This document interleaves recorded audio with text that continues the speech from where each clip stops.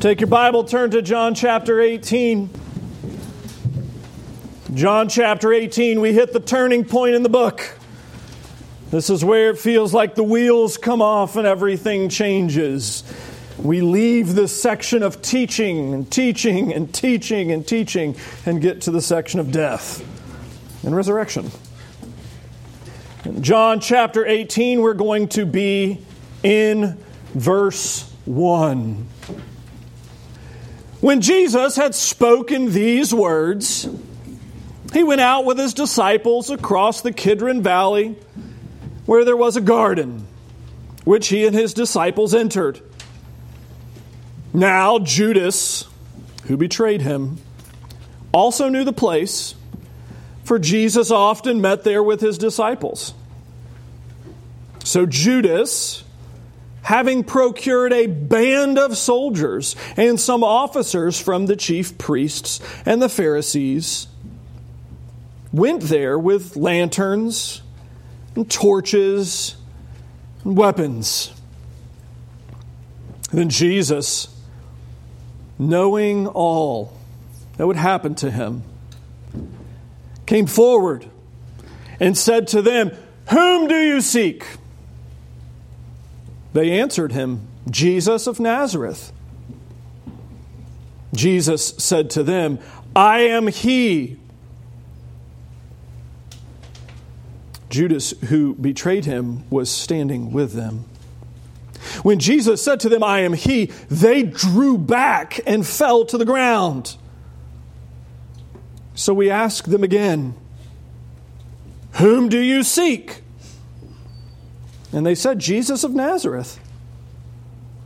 Jesus answered, "I told you that I am he. So if you seek me, let these men go." This was to fulfill the word he had spoken. "Of those whom you gave me, I have lost not one." Then Simon Peter, having a sword, drew it and struck the high priest's servant and cut off his right ear. The servant's name was Malchus. So Jesus said to Peter, "Put your sword into its sheath.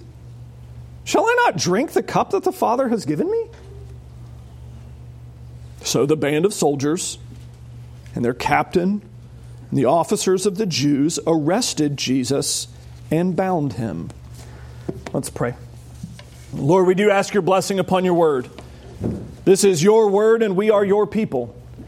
We ask that you would make this your sermon, that we might hear from heaven, not have our ears tickled, but have our faith strengthened, our sin killed, and your fruit to grow. Give help, we pray in Jesus' name. Amen. I want you to picture a story in your mind, an occasion. It's in a classroom. It's an English teacher standing up front. She's teaching the students, and the students have all read a book, and they gather back together, and the teacher standing up front in front of the students says, "Okay, Johnny, tell me, what'd you think about the story?" And Johnny chimes in, real quick. "Oh, it was great. It had these gangs in it. And when the gangs got angry at each other, they kind of lied to each other, and everybody died. It was fantastic. I love the story. Everybody's dead in the end."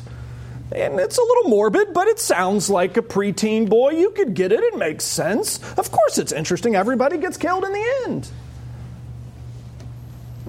And the teacher, kind of not entirely impressed, looks at the sweet little girl on the other side of the room and says, "Well, all right, sweetie, tell me what you thought about the story." And she's like, "Oh, I loved it. It was wonderful. It was just the best love story. I loved how they showed that true love can conquer anything." The teacher stands there and kind of scratches her head and goes, "I could have sworn it was about when teenagers lie to their parents, everyone dies." Of course, it's Romeo and Juliet. Of course, the little boy's going to be excited because everybody dies in the end. And they do. If you've read the story or remembered it all, remember, everyone dies. And of course, the little girl's going, "Oh, it's wonderful. It's this great love story." And of course, the the teacher, the parent, is thinking it from the perspective of her own kids and is like, when you lie to your parents, everyone dies, which, it's true, I guess.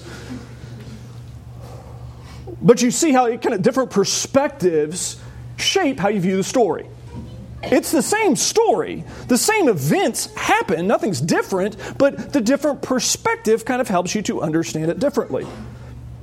And it's intriguing how God in His infinite mercy has given us one story about Jesus. It's one true historical event. But He intentionally gave us 4 Gospels to tell the same story with different personalities. And it's fun. It's a joy of having 4 Gospels because you get to see how Mark is just excited with action. It's like boom, boom, boom, boom, boom, boom, boom, boom, boom. And John is all about words. And he's an artist. And he talks in themes. And he talks in emotion. And he talks in very kind of obscure, abstract pictures.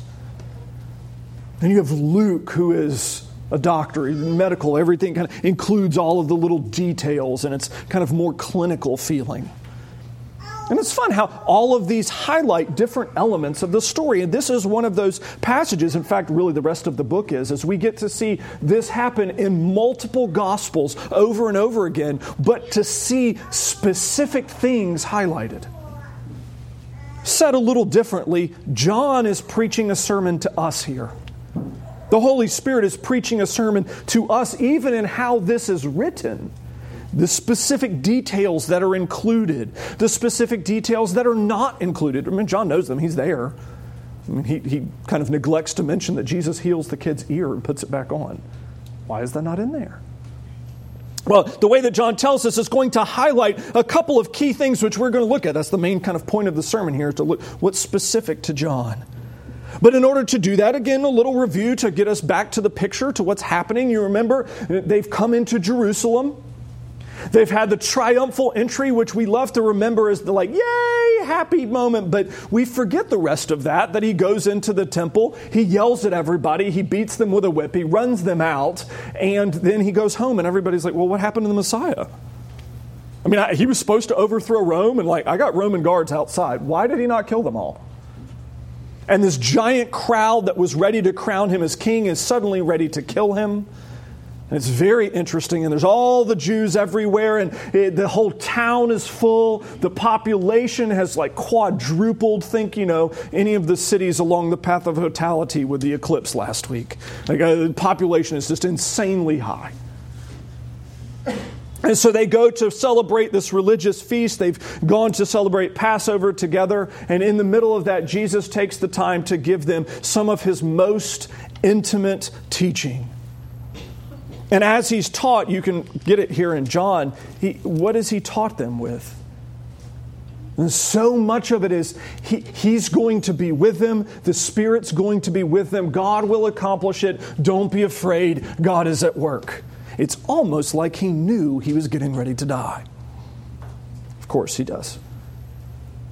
In 17 gives us this great prayer, His high priestly prayer. And you remember what He was praying. The primary content there was that God would keep His people. They belong to Jesus because the Father has given them to Christ, and that God would keep them and keep them well, and keep them in joy, and keep them in unity, and keep them in the presence of God. And it's in light of these words, this union with Christ, this protection by Christ, this prayer that God would keep His people, that you come to John 18. And that is absolutely imperative that we have that looming in the back of our minds. In fact, actually, John makes it abundantly clear. How does it? When Jesus had spoken these words, it's not, and then next this happened. But it's in light of these words, in light of this prayer, in light of all that's just been said, then we pick up this part where Jesus goes out with His disciples. And the first kind of point that John brings out that we're going to look at is that Jesus is fully in control of the plan of salvation. This is something John specifically highlights, not in a way that Matthew does or anyone else. John highlights Jesus is fully in control of the plan of salvation. So Jesus has just been speaking about all of this and how he was going to die and that how he would protect his people and asking for the Father to do so. And he leaves and he goes out. And where he goes is significant. He goes across the Kidron Valley, which we know exactly where he walked. It's a brook that is a winter flower. It only has water that flows in the winter. We know exactly where it is. We also know that the only other real kind of major time this is mentioned in the Scriptures is David walking the same path while he's dealing with Absalom, both of them walking in shame. And so you see this kind of great reiteration of David having fled in shame, Jesus walking in what's going to be shame. David comes back in victory, and what's going to happen with Christ? He goes to a garden which his disciples enter with him, and it's a garden that they know well. In fact, most scholars suspect they're probably sleeping either in the garden or in a slight cave connected to the garden or a house connected to the garden. It's most likely a place that they're staying. Remember, Jesus doesn't have a house.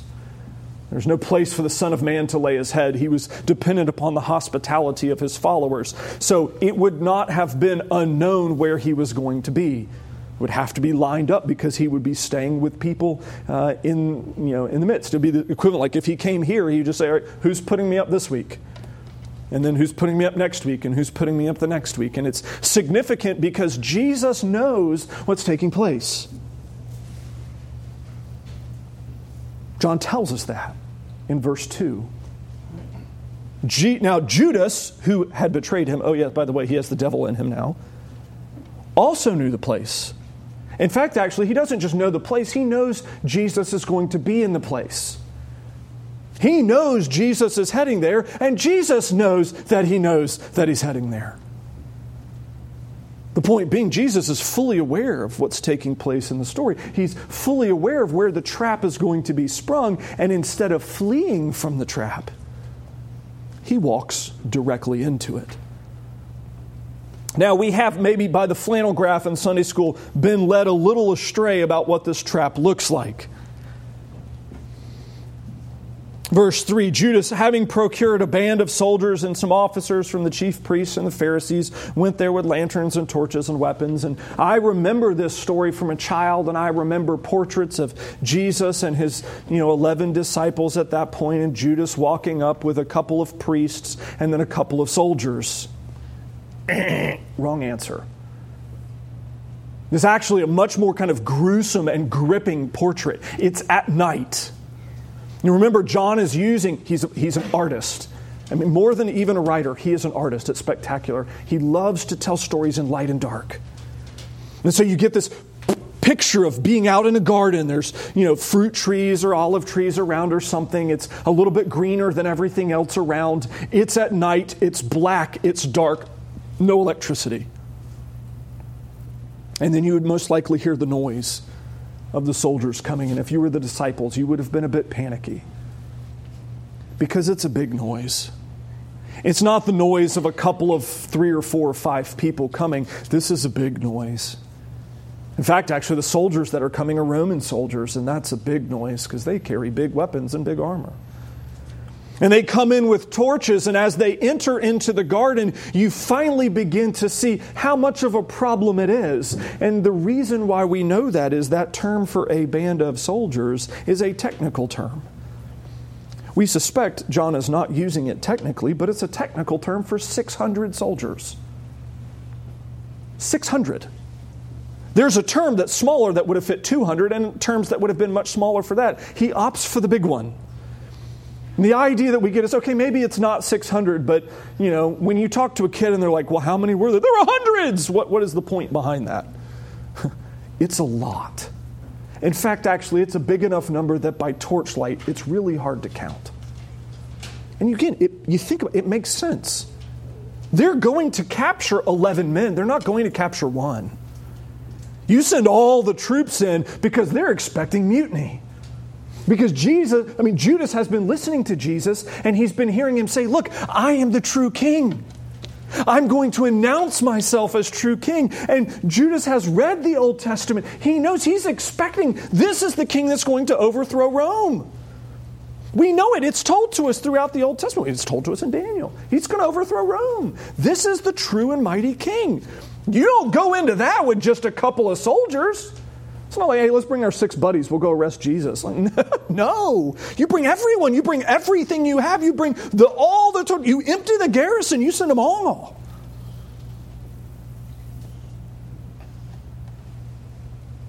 And again, think how panicky this is for the disciples. As they stand in the garden, they stand there with Jesus and the torches come in. And again, torches are they're spooky in their own right because you only see just that little bit right next to them. Probably can't see faces too well. And then the torches come in and then they begin to divide until they're fully circled. They're flanked. There's nowhere to run. There's nowhere to go. There's no way to get away. It's, oh no, Rome has us now.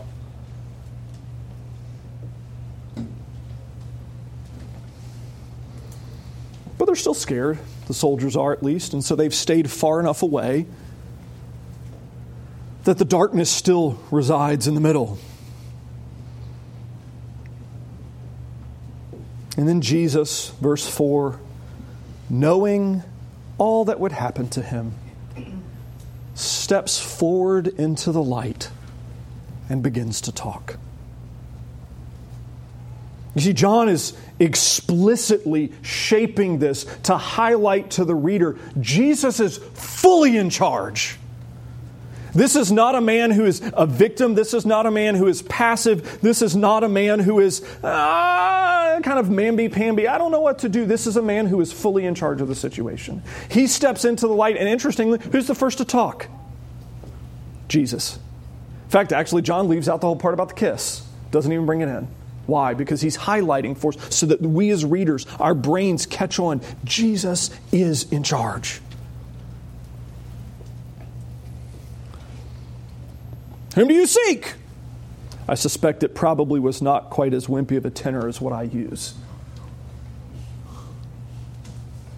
The answer, Jesus of Nazareth. Okay. So what does Jesus say?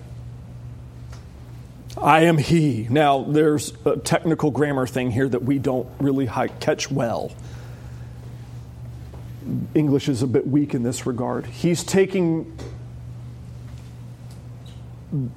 the New Testament usage of the Old Testament name of God. So when he answers them, he's not just saying grammatically, I'm Jesus. He's also saying Yahweh. He is explicitly identifying himself both in their presence as God and as man, right in their midst. And interestingly, God in his infinite wisdom and mercy couples some sort of divine punch with it. So when he says it, they get knocked back. That phrasing of they fell to the ground, the way that's written is explicitly connected throughout the New Testament, always connected to one thing, and that is the arrival of glory. Like when the heavens open and the angels begin to sing, everyone falls on the ground. It's glory language. And it's interesting, what is the glory connected to? It's not the glory cloud of God like you normally have, where the angels show up and they're reflecting the divine glory from heaven. Instead, it's Jesus speaking the name of God. I am God. And they're like, I can't. And they're out and they fall over. In fact, actually, you get the impression that they fall over so badly, they're so wrecked by the glory of God that Jesus has to start the conversation with the guys behind them again. Oh yeah, by the way, who were you seeking again? I don't know. The guy in front of me was the guy talking to you, but he's like passed out on the ground right now, so I guess I'll talk to you, I guess. I don't really want to because I'm a little freaked out at this point, but okay, we'll have a conversation. See, John is telling this so that when you read it, you don't read this as wimpy, passive, oh no, I'm in trouble, I might mess up my perfectly coiffed, $900 haircut with amazing conditioner, oh no, I'm in trouble, Jesus, that we like to have in American evangelicalism. This is not the portrait of a passive man. This is the portrait of a God who already has death by the throat and is making sure it happens. It's pretty cool. John's telling this story so that when we read it, we're thinking Jesus is the one orchestrating all of it. He goes to the place where he knows his enemy is going to betray him. He's made sure the one that he's trained knows all of the information needed to betray him in the most intimate and painful of fashion. He's made sure the devil is going to be in him. He's not protecting Judas from the devil. The devil's there. He's going to make sure it happens. He's made sure everything is going to happen. He's picked the busiest weekend of the year. He's made sure he's had the triumphal entry so they think he's king so that the crowds will betray him. He's orchestrated this from the very beginning. He's not a passive victim. And he's going to follow it all the way through. John's going to highlight this. He's going to follow it all the way through so that when he goes to the cross, how does he die? He gives up his spirit because he's in charge of even that. They can't even take his life from him. They can't even kill him correctly because he's in charge.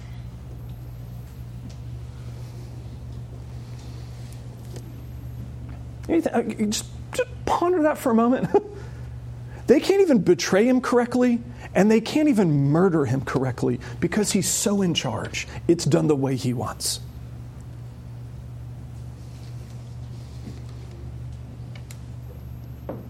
And I might just suggest, as we've been in the faith for a long time, some of us, maybe we've lost a little bit of that just kind of wonder again at that. And this week thinking about it, it's been fun to just, again, ponder anew. Jesus is so powerful. I mean, I know that. I mean, you know that. He's the agent of creation. I mean, he helped make aardvarks, which is an amazing thing because they're the most hideous creature. He's amazing. We get that. But yet somehow when it comes time for his suffering, we kind of check that out and forget, like, oh yes, he's in charge of even that.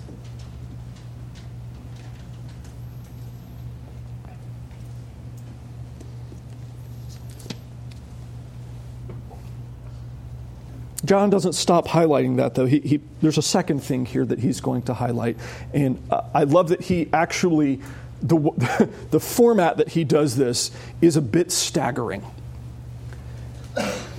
So as he's telling this story here, a standard Jewish way of telling this would have been to kind of tell the story and then periodically interject quotes from the Old Testament so that it makes sense.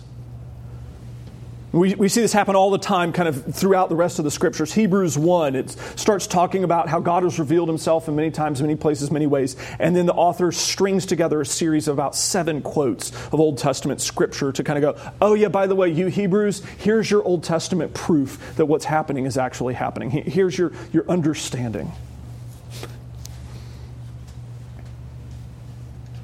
The second thing John does here, he's going to use a quote to highlight exactly why this is happening. But interestingly and kind of staggering, he doesn't quote the Old Testament. He quotes Jesus himself. He's kind of cluing in like, oh yeah, by the way, there's something bigger happening here. And pay attention, flashing red light, and like, catch this. This is important. We're not going to go to the Old Testament. We're actually going to go to the original source itself. We're going to hear from God himself verbally from his own mouth. And what does he say? Verse 7, whom do you seek? They said, Jesus of Nazareth. I love it. They've been knocked down. He has to start the conversation with the next group here. Jesus says, verse 8, I told you I'm he. So if you seek me, let these men go. You want me, let all the others go. Verse 9, this was to fulfill the word that he had spoken. Notice John's quoting prophecy now, but he's quoting Christ. He's putting Christ on par with the Scriptures, which he absolutely is. He is the living word. Fulfill the word he had spoken, verse 9. Of those whom you gave me, I have lost not one. Jesus recognizes the fragility, just the tenuous, the knife-edge kind of faith of his disciples, and he knows they're not ready yet. Their faith isn't quite baked long enough for them to be able to handle imprisonment. Now, of those 11 men that are standing captured behind him, You got Roman guards right next to them. They probably got their hands out or up or something, daggers and swords next to them. Out of those 11, almost all of them are going to die imprisoned in a terrible, gruesome fashion. But Jesus knows they're not ready yet. And the second thing that John highlights for us is Christ's mission is both the salvation and the safety of his people. It's interesting. He's not just going to the cross to fix sin. It's not just, he went to the cross, he died on the cross, he paid for sin, and now we can move on. It's a bigger, fuller, richer, larger picture than that. He's orchestrating this so that his death will be accomplished. But even as he's doing it, he's protecting his people and fulfilling Scripture. You want me? That's fine, I'll go. Let them go. They're not ready yet. They will be. In fact, actually, just a handful of years, they're all going to be dead. Almost. There'll be a couple left. But almost all of them are going to be dead not long. And they're going to die for the faith, and they're going to die in terrible ways. Traditionally, one of them was crucified upside down. Traditionally, one of them was split in two. They all died terrible fashions, except for John and I think one other.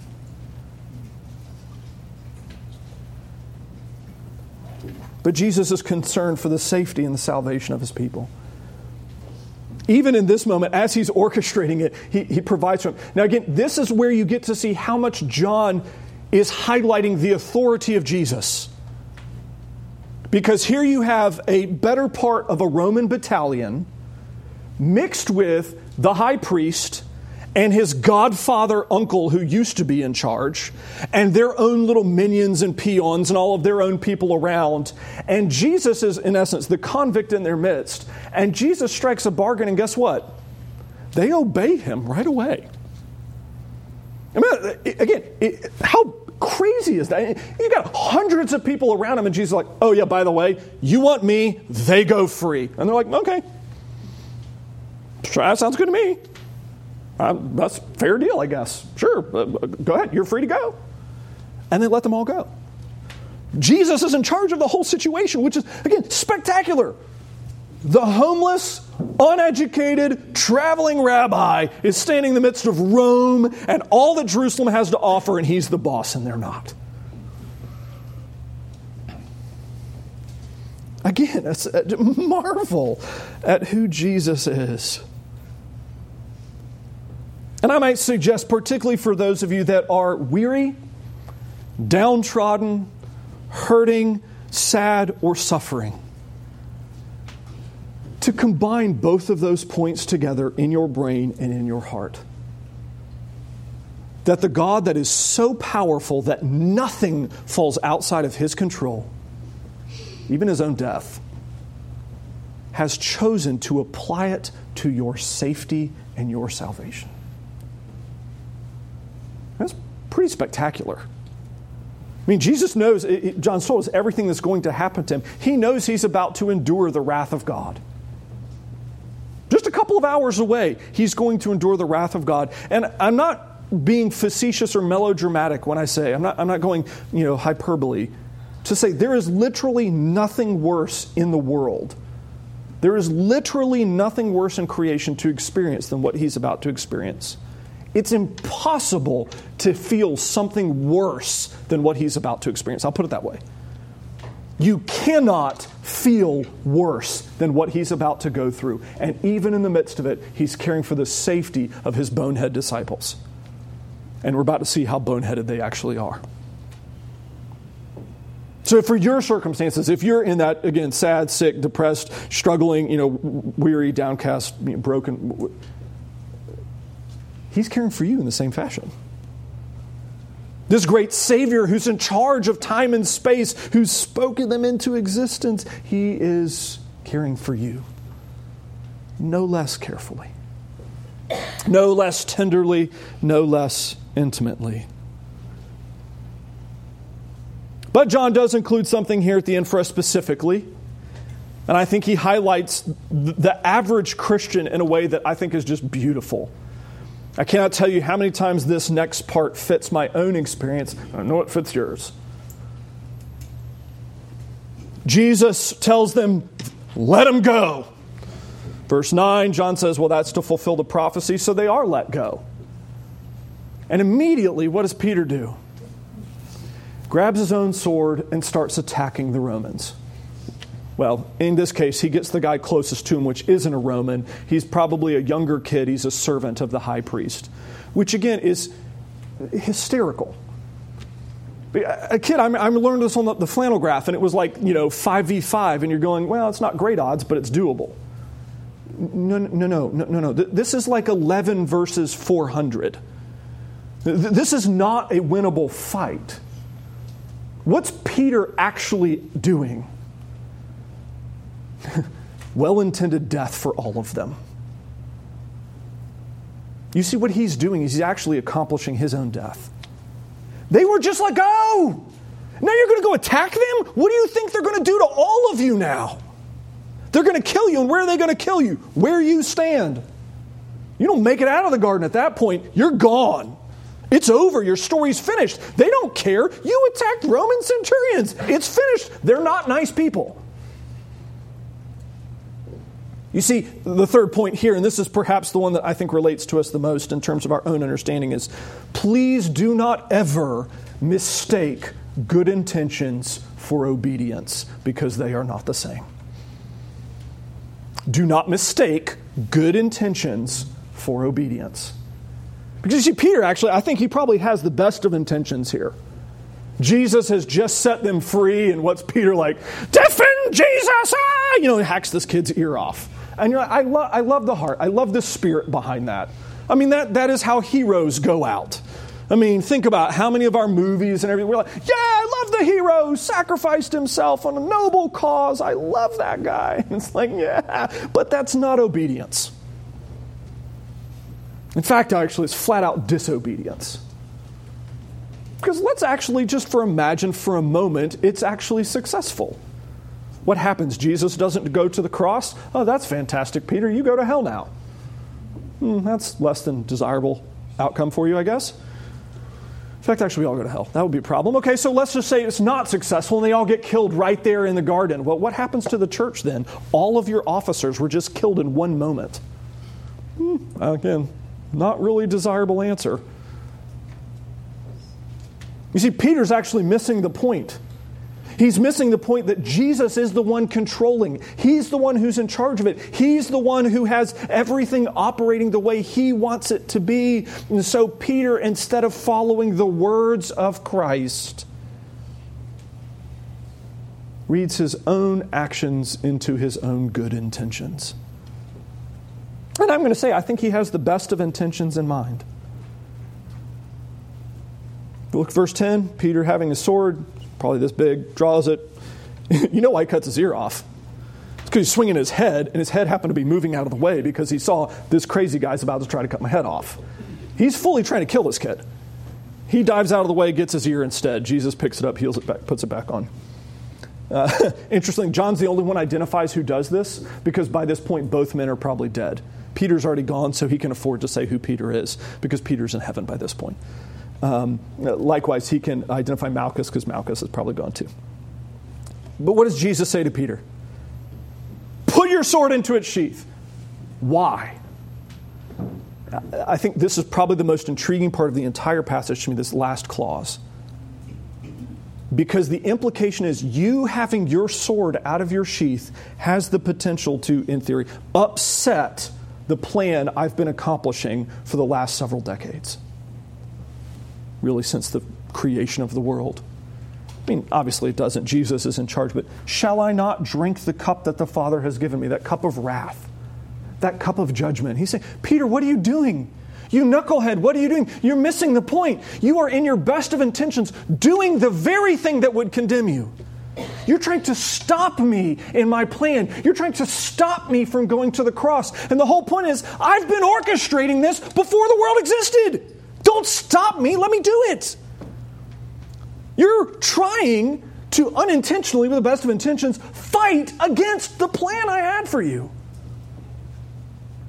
Stop fighting me and get on my side. Put the sword away. It's time for me to die, and it's not time for you to yet. I've got that taken care of. You've got a decade left. And I would suggest humbly, this is the reality of you and me. That I mean, we love the Lord. I firmly believe that. We love the Lord. And because we love the Lord, we wish to serve Him, and we wish to serve Him, and we do like a child, right? Think of it this way. Mom and Dad are working in the house, and they're like, we've got to repaint part of the house. And so they've spent, all day, and they've repainted the den, and they've repainted the kitchen, and they've, let the kids play or whatever, and they go into the kids' bedroom, and what have the kids been doing? Well, because Mom and Dad are painting, we want to join in with Mom and Dad. So they've taken whatever they can find and decided to paint the walls in their own room, when their crayons and their markers and the Sharpies they can find and whatever else. It's wonderfully well-intentioned. They're trying to help Mom and Dad, but is it obedience? No. In fact, actually, what do you do to those children? They get disciplined for it. It's well-intentioned disobedience. And I would suggest that maybe for many Christians, that's actually the story of our lives. Well-intentioned disobedience. Where instead of saying, God, what does your word say? I'm just going to do that. You just tell me what to do, and I'll do it. We try to find all sort of kind of crazy ways to be able to, with the best of intentions, make things more complicated or other than how they read, instead of just obeying Him. It's not that complicated. I mean, honestly, what do we think of? What are the laws that we need to obey as God's people? How do we serve the Lord? Well, not pulling out the sword and hacking people's heads off, but how about we love? Cultivate joy. Practice peace. Seek to have a gentle spirit. Have poverty of spirit. Have meekness, hunger and thirst for righteousness. Have patience with one another. Be quick to forgive. Slow to anger. Abound in steadfast love. These are not complicated things. I mean, sure, sometimes there are situations, really, I genuinely don't know how that works. I don't know what gentleness in this situation looks like. And okay, fair enough. That means you need wisdom, and you need to be in Proverbs, and you need to hear a sermon this evening. But it's not that complicated. He knows the best answer, and He's told us what to do. So we as His people, if we love Him, our joyful responsibility, it's not because we earn our way to heaven in any way. In fact, actually, it's because His mercy is so kind that He says, the more you obey me as a saint, the more treasures you get in heaven. Understand, that's how gracious He is with His law. Don't practice good intentions. Practice what I've told you to do. And you know why? Because when you die and you get on the other side of life, guess what happens? You get all of the treasures that you've stored up. You want to have great treasures in the life to come, which you will get to enjoy for eternity? Store them up now.